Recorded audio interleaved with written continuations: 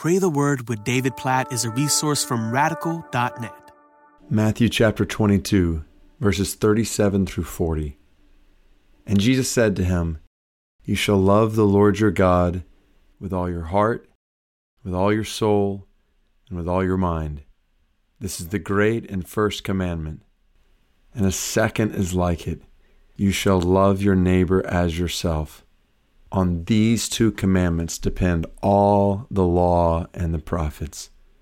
As we pray during these 31 days leading up to presidential election in the United States, these verses from Jesus' mouth in Matthew 22, 37 through 40 may be the most important verses we could read and pray according to, because they inform everything.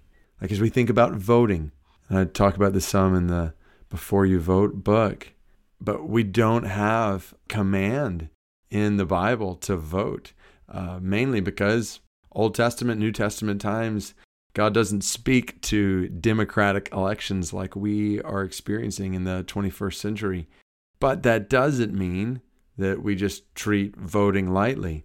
Instead, we think through how to steward our vote with love for God and with love for others as ourselves. So how do we steward our vote to express love for God, and how do we steward our vote to express love for others? I'm not saying that automatically makes it easy to know how to steward your vote or who to vote for, but this is what drives us. This informs the way we vote, the way we do everything we do, and even our perspective in the middle of an election. To say, my devotion, my affection is definitely not to this or that candidate, to this or that party. Like my affection belongs supremely to God. And I want to love others as myself. I want to lay down my life in love for others. Like when that is evident in our lives, it totally changes our perspective on the country around us. And then, is there not a greater need than these two verses to mark more and more and more of our hearts and more people's hearts in our country? Like our greatest need is to be restored to God. We need His mercy. We need spiritual awakening to who God is, His love for us, and what it means to love Him with everything we have. This is what we were created for. We were created to love God with all our heart, soul, mind, and strength. And then, what would it look like if we loved each other like this? Like, what would social media look like if we loved everybody else as ourselves?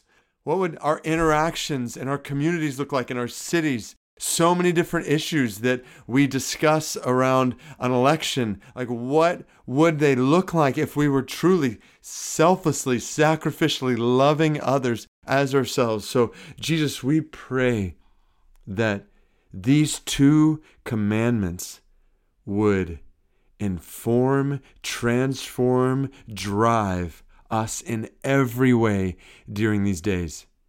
Lord God, we pray that you would help us to grow in love for you during these days. We pray that on November 4th, we would love you more than we do today. And we pray that you would help us to love people around us as ourselves. God, teach us, help us, transform our hearts that we might love selflessly and sacrificially. That we would love our family in this way, that we would love friends in this way, that we would love co-workers in this way.